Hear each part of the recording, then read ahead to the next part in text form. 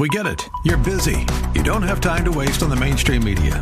That's why Salem News Channel is here. We have hosts worth watching, actually discussing the topics that matter. Andrew Wilkow, Dinesh D'Souza, Brandon Tatum, and more. Open debate and free speech you won't find anywhere else. We're not like the other guys. We're Salem News Channel. Watch anytime on any screen for free 24/7 at snc.tv and on Local Now, Channel 525. Today, Democrats move the chains on impeachment, but the big play downfield is coming soon. Should borders be more than dotted lines? A caller flips out on the flip phone, and Kim Kardashian puts some clothes on. Welcome to the 180 Cast.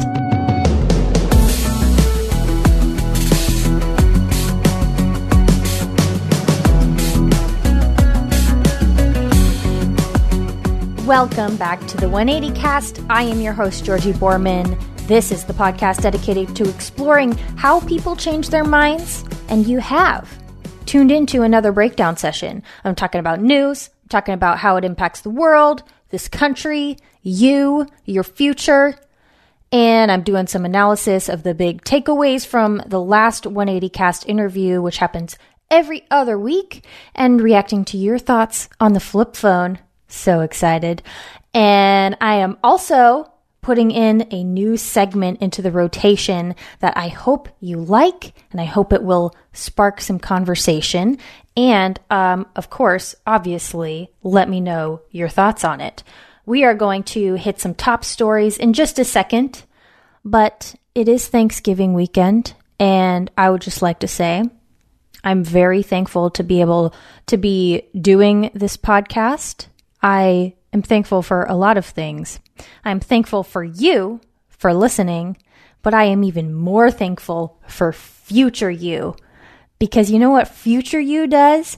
Future you tells all of your friends about the 180 Cast and that they should most definitely listen to it every Friday, roughly around 9 a.m. Because that's when we release episodes. So thank you, future you. You bless me. Yeah, you know what? You can follow me on Twitter and you can follow me on Instagram at 180cast. But honestly, I don't really care about retweets and likes and stuff like that. I would just really, really like it if you would share this podcast with your friends, because that's how podcasts grow, and it provides a lot of very interesting conversation fodder for the holidays. Let me tell you, there is a lot to talk about. And with that, let's get into some top stories. I have 3 items here, and you may be thinking, Georgie, you can't get through 3 items. Yes, I can. Yes, I can. I will get through these 3 things, and I will get through it in a timely manner, and you will learn stuff. Here we go. I need all of you to stop what you're doing and listen. I don't know what we're yelling about! It will top the list. I have a story here out of the New York Times from just a couple days ago that gives a small but important detail that could mean a first down for Democrats in the great game of impeachment. Because this is all political games, guys. From the New York Times. Okay, this is what it says. Trump knew of the whistleblower complaint before the $391 million worth of aid to Ukraine was unfrozen. He knew about it by way of a briefing from his lawyers who were trying to determine whether or not the whistleblower complaint had to be turned over to Congress or whether they could keep it to themselves on the basis of executive privilege. Obviously, we all know about the whistleblower complaint. We all have the full transcript of the call with Zelensky. There really wasn't anything sensitive here that needed to be covered by executive privilege, which leads one to think, well, obviously, this was about the political implications. I think that is clear now.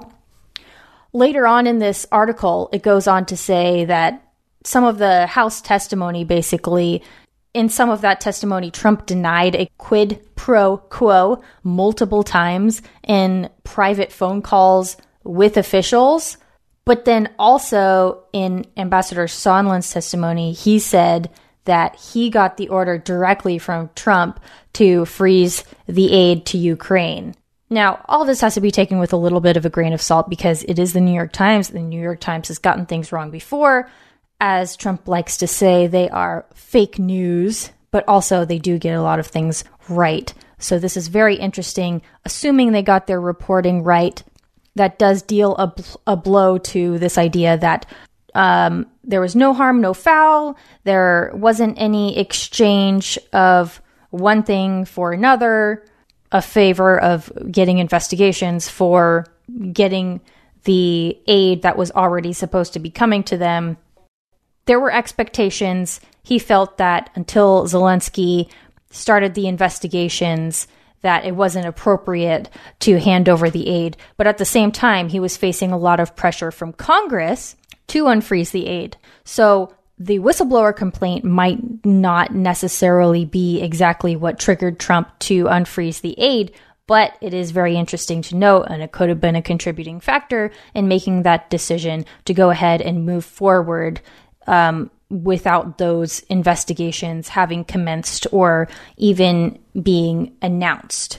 That said, big picture on impeachment and the hearings, I think that Jim Jordan basically nailed it when he was drilling down on Bill Taylor in his testimony the other day.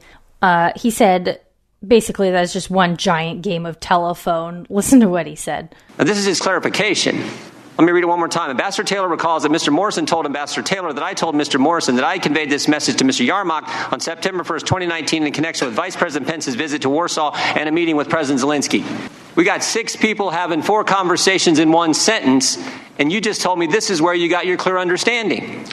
Yeah, Trump's behavior in terms of his expectations may not be a very big deal as far as impeachment is concerned. It certainly doesn't seem like a crime, and as much as Nancy Pelosi is trying to brand this as quote-unquote bribery, that's just not sticking. But you know what might be a big deal in this great game of impeachment is this coming hearing that is going to happen in Congress on December 4th. On December 4th, there's a congressional hearing scheduled for the Judiciary Committee on the, quote, constitutional grounds for presidential impeachment, unquote. This was apparently suggested by Jerry Nadler, and it has to do with straightening out the structure and the purpose of impeachment. In that, according to the letter that was sent to the White House regarding, that was basically a notice for this hearing. It says, the committee intends this hearing to serve as an opportunity to discuss the historical and constitutional basis of impeachment, as well as the framers' intent and understanding of terms like high crimes and misdemeanors. We expect to discuss the constitutional framework through which the House may analyze the evidence gathered in the present inquiry. We will also discuss whether your alleged actions warrant the House's exercising its authority to adopt articles of impeachment. High crimes and misdemeanors. This is the central issue. What constitutes high crimes and misdemeanors? That is what this is all about, okay? This is the centerpiece of the impeachment effort. This is the big play downfield. That is what this is.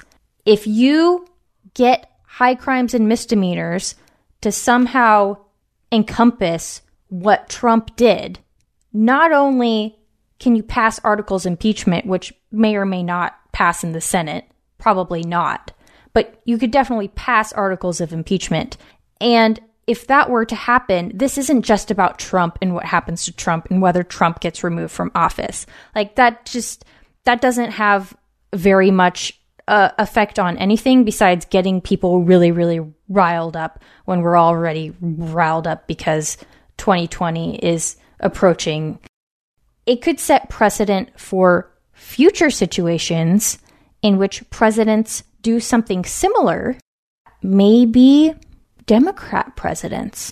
And if you define high crimes and misdemeanors to be that broad, to encompass, quote unquote, just abuse of power, then like in the nature of the way that Donald Trump is alleged to have abused his power, Well, now you've got a really powerful tool to use in the future for future presidencies.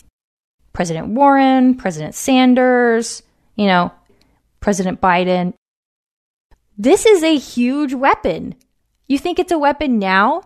If you get it on the books, this is the precedent for how Congress thinks of high crimes and misdemeanors, there you go.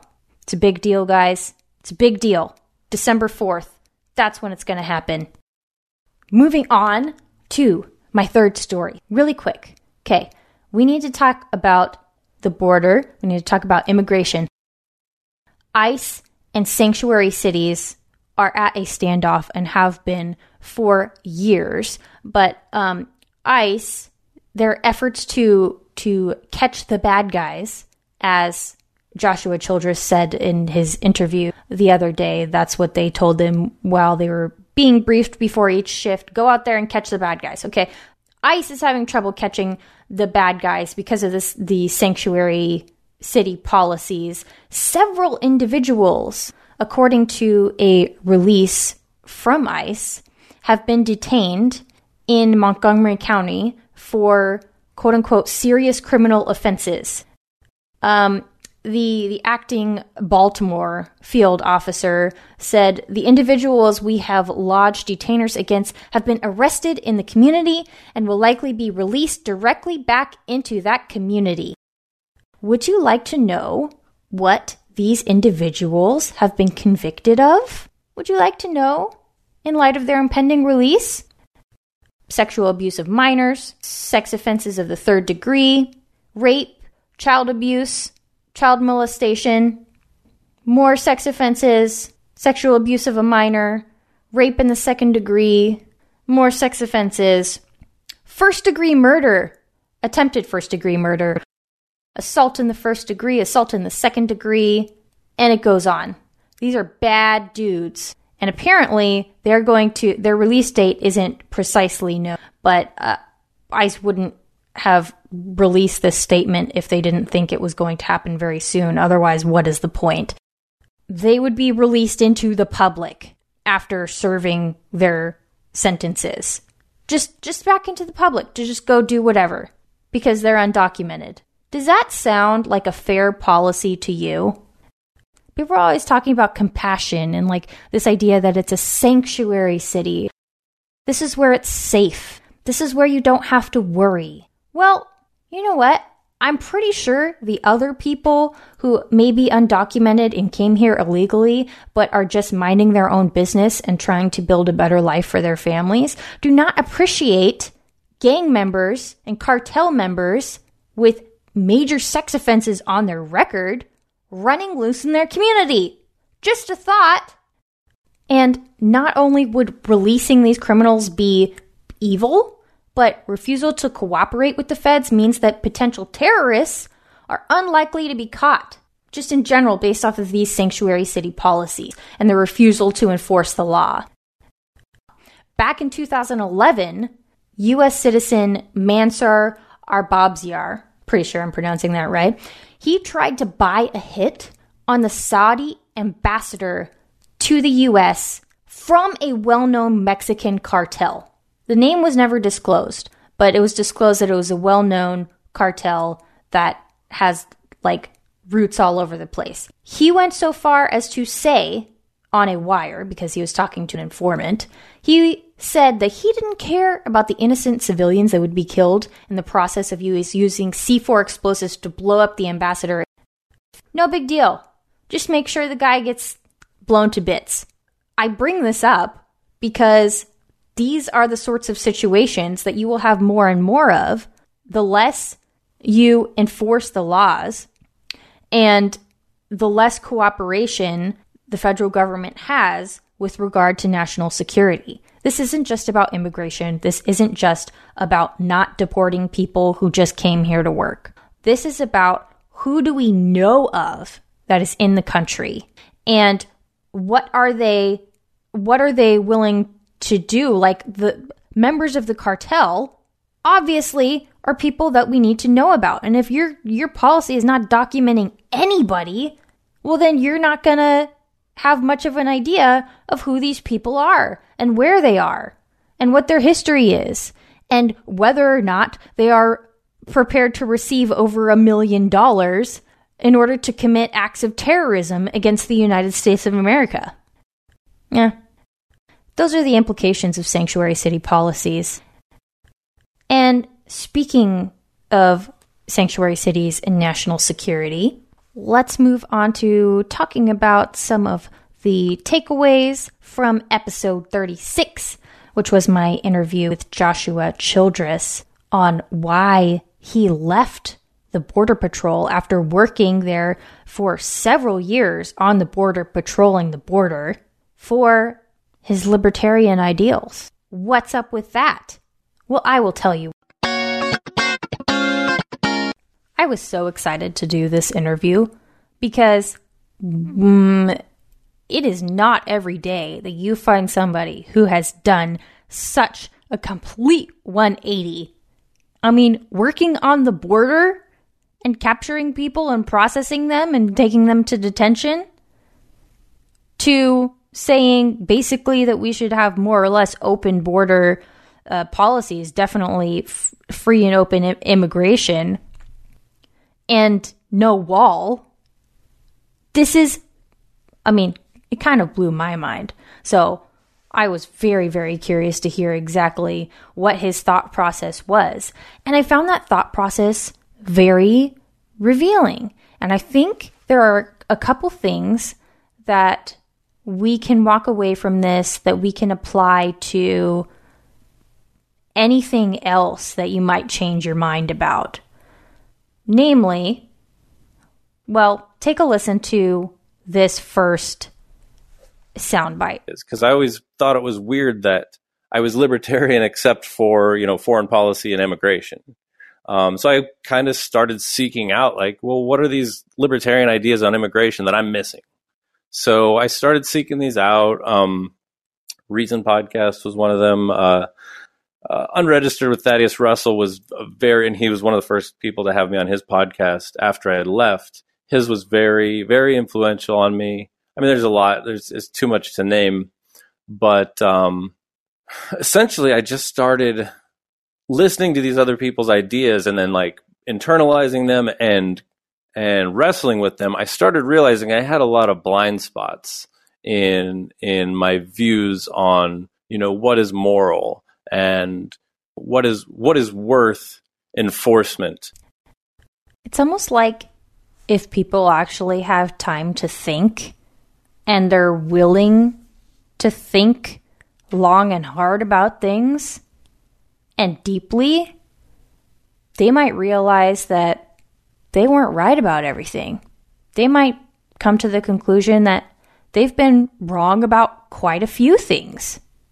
I remember when I was painting the cabinets when we were renovating our house, which is a massive job. I was painting the cabinets and I had all of these cabinets laid out in the garage, and it was like at least a week-long project to finish all of these.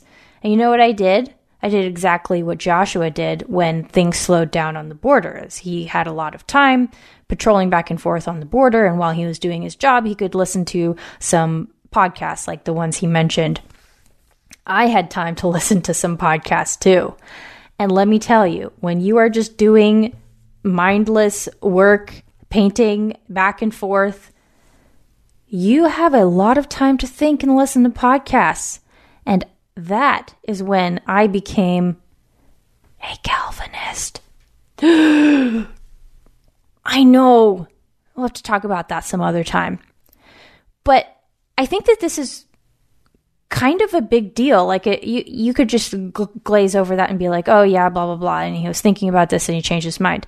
But in 2019, we are so inundated with things that keep us busy and things that keep our mind occupied. And we are always like receiving input from whatever screen we're looking at any given time, that how many of us are really taking time to actually sit down and think about something really hard? Like, I do that, because that's part of my job.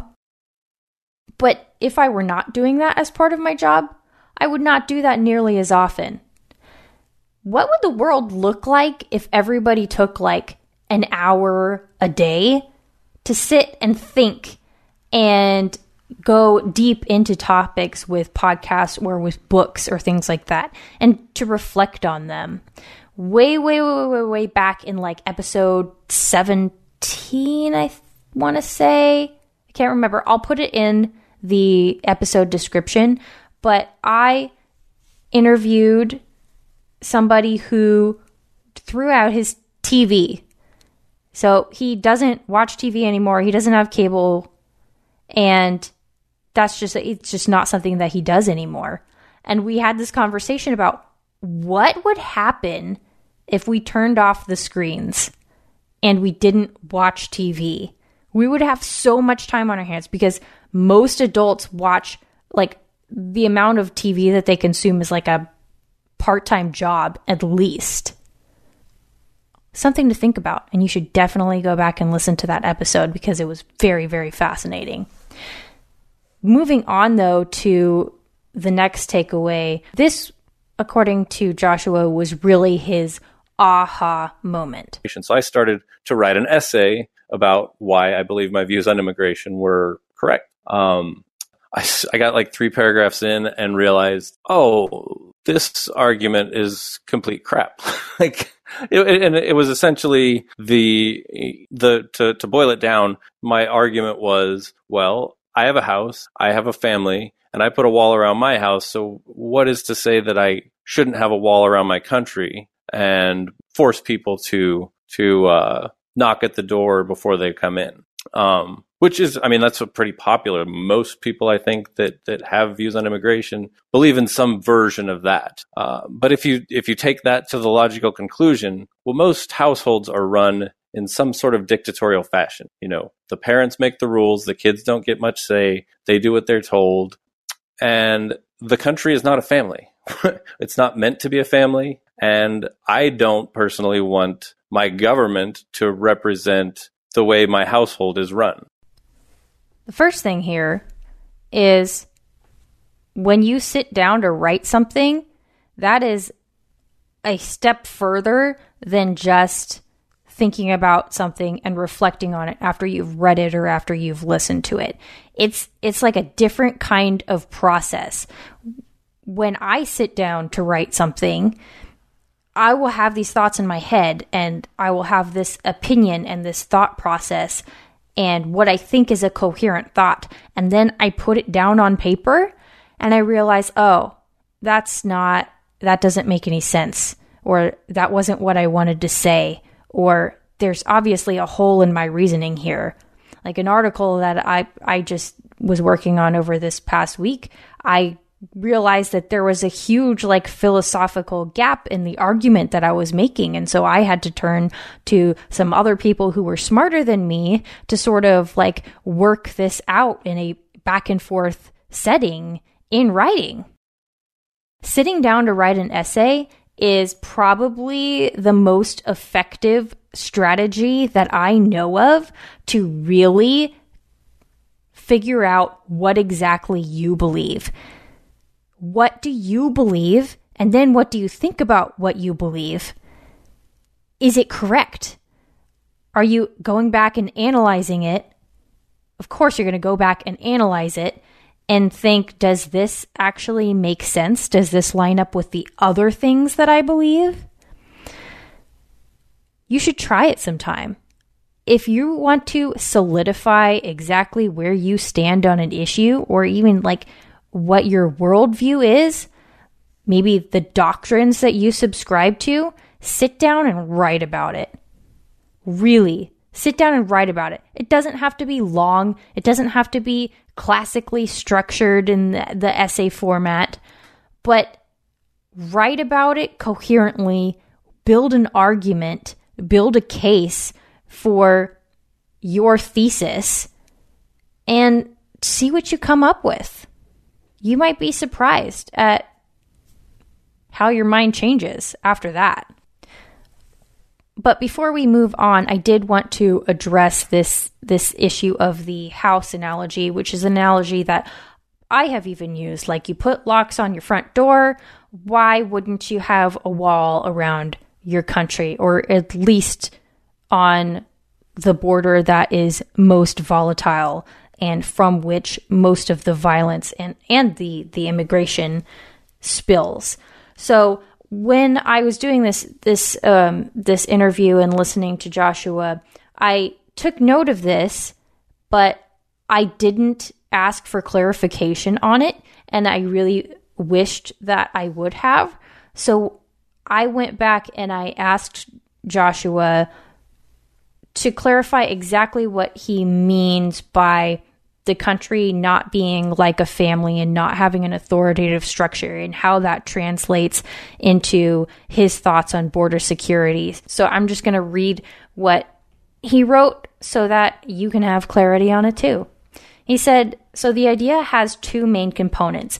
One is that the way a person owns a piece of property is different, legally speaking, than the way a group of people collectively occupy, say, a neighborhood, city, state, or country. So the country doesn't belong to the president or Congress, even though they are elected to represent the people living in it, in theory. The owner of a property enjoys the right to privacy on the entire property. That is not the case with public spaces, which are shared. The second is that people in a household have relationships that don't really translate to how they interact with others in a neighborhood, let alone fellow citizens hundreds of miles away. So even with the absence of children, there is still an intimacy involved in decision-making, which cannot translate to a national, state, or even city level. So it's not an argument against locks, it's just that in the analogy, you're comparing two dissimilar concepts. That made a lot more sense to me. I think it'll make a lot more sense to you. I still think at the end of the day that the analogy is, it kind of roughly works, because households are concerned about security and people who they don't know coming into their home, and countries are also concerned about security and people they don't know coming into their country who they don't necessarily understand the motives of, and whether they might be intent on doing them harm. Like I said earlier in the Top Story segment, back in 2011, there were members of the cartel who were willing to carry out a hit on an ambassador to the United States. It's kind of a big deal. But those are my thoughts on episode 36. I do encourage you to go listen to it. I thought it was really interesting. If you're more of a border hawk, you might have steam coming out of your ears, but it'll clean them out, right? It's good to have steam coming out of your ears every once in a while. If you're not, then you're not challenging yourself, in my personal opinion. Also, you should definitely keep an eye out for the bonus content from that episode that I'm going to release at some point during the holidays. Keep an eye out for that. We talk about what it's actually like doing the job down on the border, patrolling the border, what happens to the people who are apprehended, and what Joshua thinks can be done about the violence on the border. So I thought it was really interesting. I think you will find it very interesting as well. Now let's talk about some woke stuff with the woke of the week. My pronouns are she, her, and hers. Mine too. Y'all about to get woke. The folks over at Jacobin Magazine are very, very mad. Well, at least one of their authors is very, very upset that in the MSNBC Washington Post debate, the all-female panel was not representing feminism very well. In fact, they were doing a disservice to feminism. They were not happy that this panel asked some questions that were sometimes within the realm of reality and the answers to which Republicans might actually be interested. These women, they're just not woke enough Rachel Maddow, who is totally a partisan and is like the leftist counterpart to Sean Hannity, apparently is just not woke enough to be in charge of asking questions for presidential candidates. And this is despite the fact that they actually spent a lot of time on quote unquote women's issues. Like, just listen to a couple of the questions that was asked during the debate, and you tell me if this is just not woke enough for you. No parent in the United States is federally guaranteed a single day of paid leave when they have a new baby. A number of you on stage tonight have plans to address this. Senator Harris, you're one of the candidates proposing legislation to guarantee up to 6 months of paid family leave. And Senator Klobuchar, you're one of the candidates proposing up to 3 months. I want to hear from both of you on this, starting with you, Senator Klobuchar. Why 3 months? Paid leave. I thought this was a big deal for feminists, right? This is something that we're all supposed to get on board with paid leave because Europe does it, and so we should too. But there's more. Thank you for that. Vice President Biden, the Me Too movement has forced a cultural reckoning around the issue of sexual violence and harassment against women in America. Are there specific actions that you would take early in your administration to address this problem? So we've got Me Too in there as well. Sexual violence. That's a big deal. Seems very woke to me. But wait, there's more. States, including right here where we are tonight in Georgia, have passed laws that severely limit or outright ban abortion. Right now, Roe v. Wade protects a woman's right to abortion nationwide. But if Roe gets overturned and abortion access disappears in some states, would you intervene as president to try to bring that access back, Senator Klobuchar? Did you think they weren't going to talk about abortion? Of course they talked about abortion. And not only did they talk about abortion, but they asked the candidates whether they would intervene if states exercised their right to stop people from murdering innocent human lives. That is so woke. It's so woke. Wait, what is the problem with this writer for Jacobin Magazine, whose name is Sarah Lazare? Okay, Sarah Lazare has a big problem with talking about paid leave, talking about abortion, and talking about Me Too. Do you want to know why it's just not woke enough for Sarah Lazare? Well, I'll tell you why. Quote, "What makes the fawning over the November 20th debate particularly tone-deaf is that the moderator's questions were both inane and right-wing. Their inquiries were almost entirely premised on defending the benevolence of the U.S. empire, marginalizing political positions deemed too far left, and asking gotcha questions from the right on issues from healthcare to immigration. Trapped within these ideological constraints, the debate actually struck a blow against feminism and was a blessing to the forces of chauvinism and austerity." Yes, a blessing to the forces of chauvinism and austerity, if I ever saw it, was talking about paid leave and abortion and Me Too. She also had a problem with this question on the border wall. I just have to share it with you. The worst question of the evening came from Ashley Parker. Quote, "You've said the border wall that President Trump has proposed is, quote, a monument to hate and division," she said to Senator Elizabeth Warren. "Would you ask taxpayers to pay to take down any part of the wall of the nation's southern border?" Oh my gosh.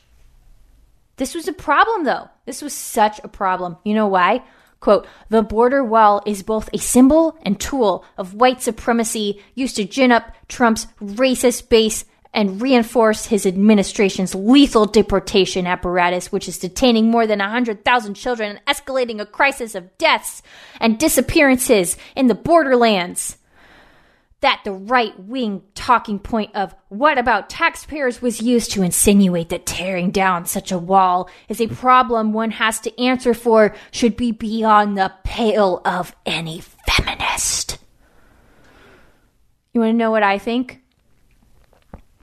I think that this article just proves that giving people free stuff, like paid leave, and giving them the right to conveniently kill the human lives within them is not enough to satisfy the left, which is what drives the thumbscrews within the Democrat Party and motivates its base. And the far left is falling farther and farther and farther to the left. I think that it shows that wokeness / feminism is really just neo-Marxism, which is just Marxism. I mean, think about her complaints. The border wall is a tool of white supremacy. Insinuating that tearing down the wall is a problem one has to answer for is beyond the pale of any feminist. It's a right-wing talking point to talk about what about the taxpayers?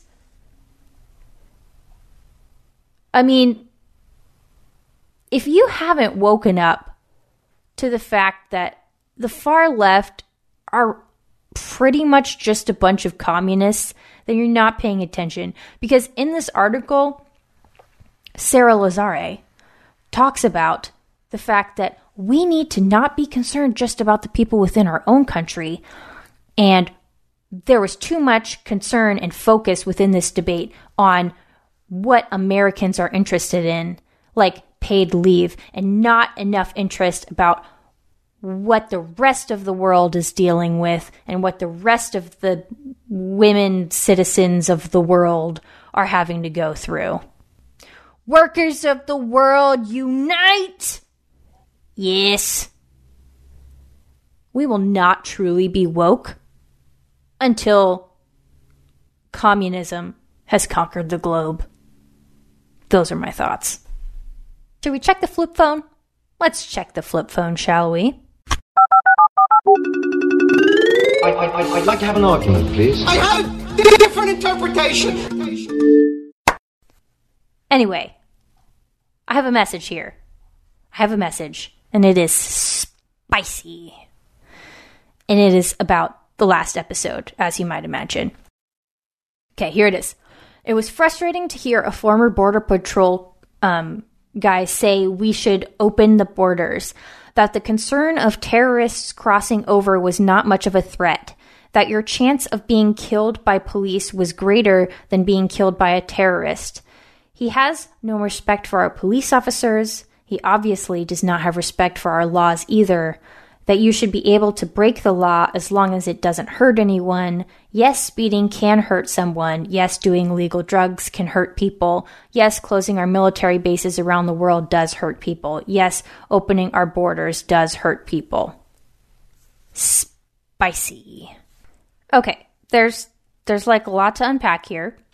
Let me start off by saying he didn't say that it's okay to break the law. It's just that he thinks certain laws are unjust by the principle of if they do not have a direct, if your actions do not have a direct negative impact on somebody else, then they shouldn't be regulated. So he thinks that there should be much fewer laws because a lot of the laws that we have on the books are laws that regulate arguably just your own behavior, like smoking marijuana, for instance, doesn't have a direct negative impact on somebody else. Okay, let me just unpack a little bit more of this. The whole thing about the chance of being having a greater chance of being killed by the police than being killed by the terrorists.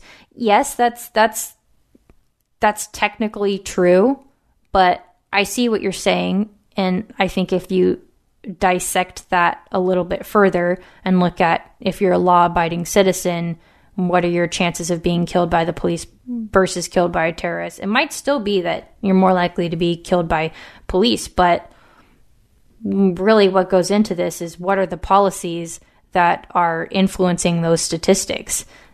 If we had much less security at the border and much less security in general and maybe less maybe fewer officers around the world gathering intelligence and so on and so forth, our national security might look different. We might have fewer foiled terror plots, and your chance of dying in a 9/11 type attack or just a mass shooting could be a lot higher. So, it really all comes down to policy. It's not like, your chance of drowning versus your chance of being struck by lightning. These are some strong opinions here. I'm just going to leave it at that, I think. This idea that opening the borders hurts people, I think you'd have to be a little bit more specific on what opening the borders means, because Joshua still thinks that people who come across need to be documented and need to be fingerprinted, and any documentation that they have should be reviewed. But is that enough is the question. And I have talked to people like Michael Cutler, who is a former INS officer and has testified before Congress and writes a lot about these issues now. He thinks that that's definitely not enough. But we'll see. It is important to listen to other people who are coming from a radically different perspective.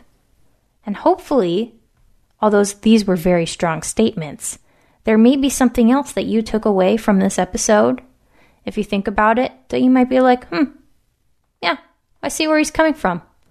Maybe I should rethink that.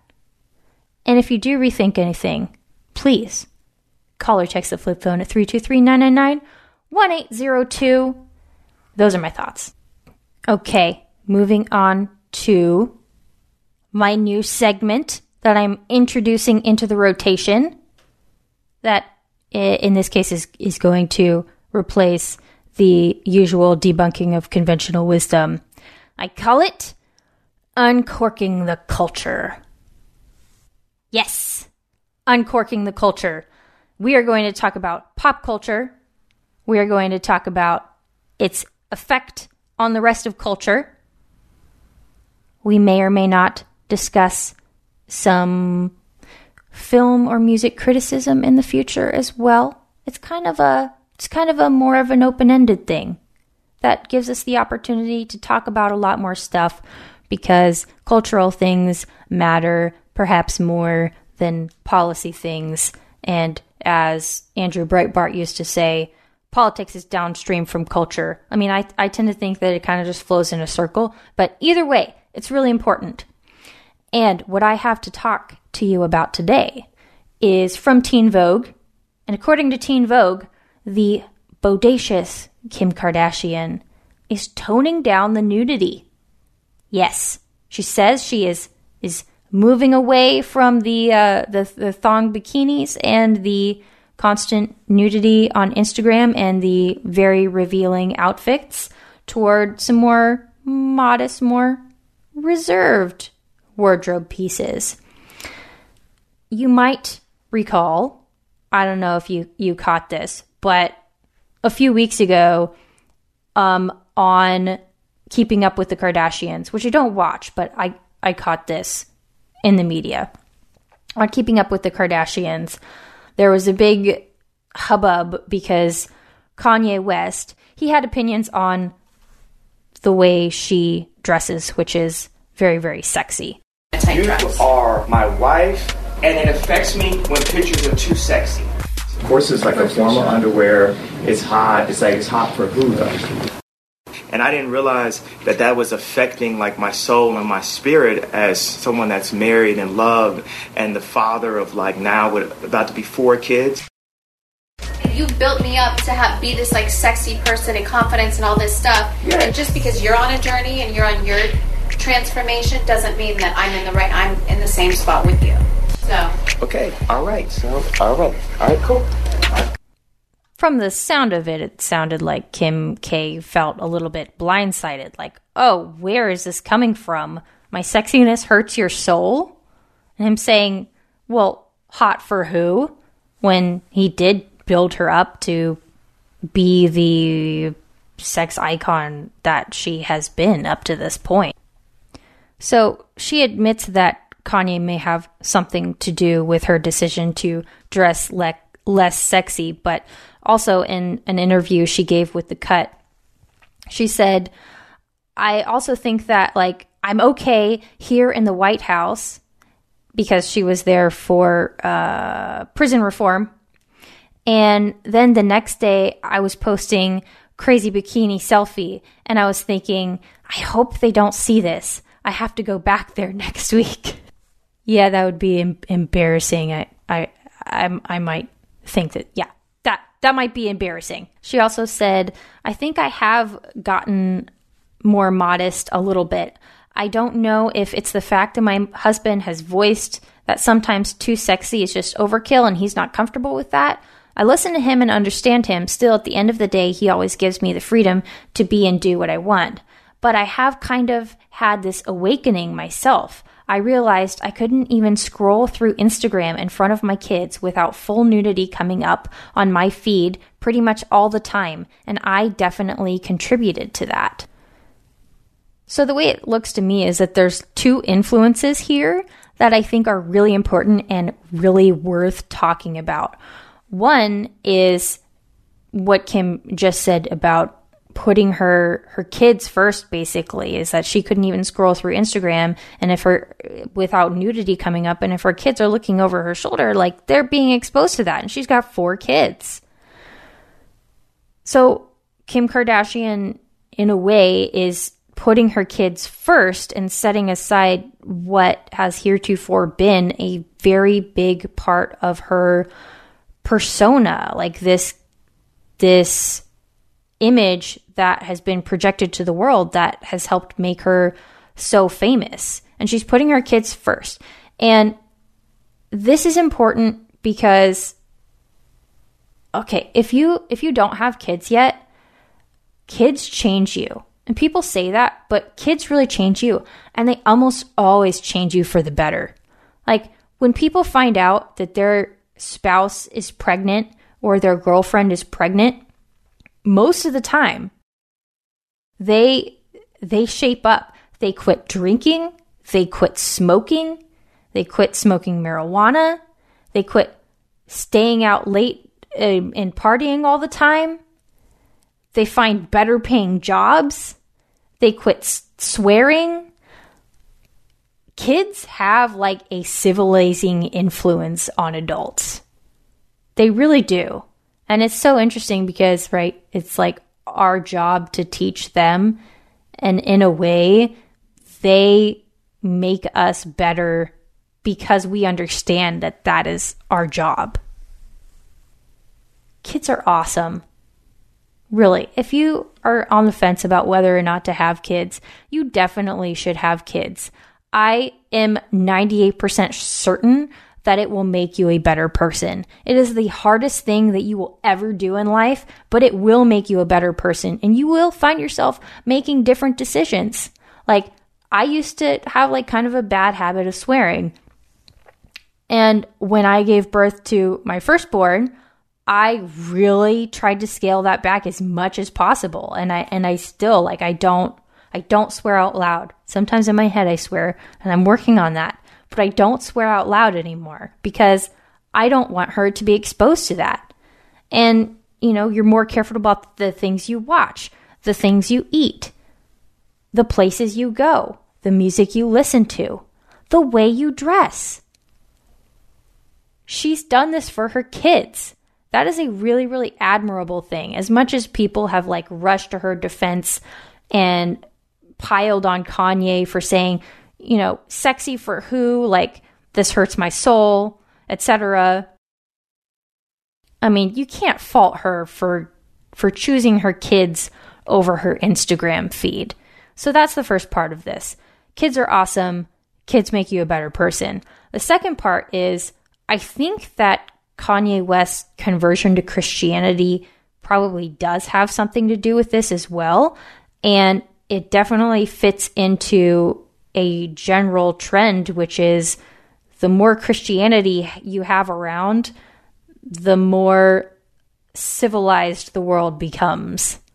And that goes down the line from very, very serious things like infanticide, like the rise of Christianity virtually eliminated infanticide in many parts of the world where it was very, very common. So really serious things like that to less serious things like modesty. Christianity has that impact, even if the person making that choice isn't a Christian themselves, the people around them have a big influence. I think that Christians underestimate the influence that they have. Maybe not with their spouses, because maybe their spouses are already Christians, but with other people in your family who aren't believers, with the friends that you have a bigger influence than you think you do. And people are watching the way you act. And it is not just about hypocrisy. It's like the way that you act, the things that you wear, the music that you listen to, all of that rubs off on people.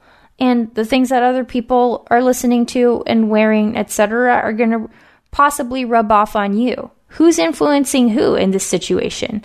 And it certainly seems like Kanye West has, with his newfound faith, been the one who's been doing the influencing and putting himself out there, and maybe perhaps kind of making a fool of himself and sort of bumbling through it and not being as thoughtful as he should be, because, I mean, he was springing this on Kim Kardashian the night before the Met Gala, because this whole thing was about this corset dress, and it was like see-through and covered in like glittery, sparkly crystals, and they had been working on this look for the Met Gala for like 8 months. So, you know, maybe not spring that on somebody right before a major event like that.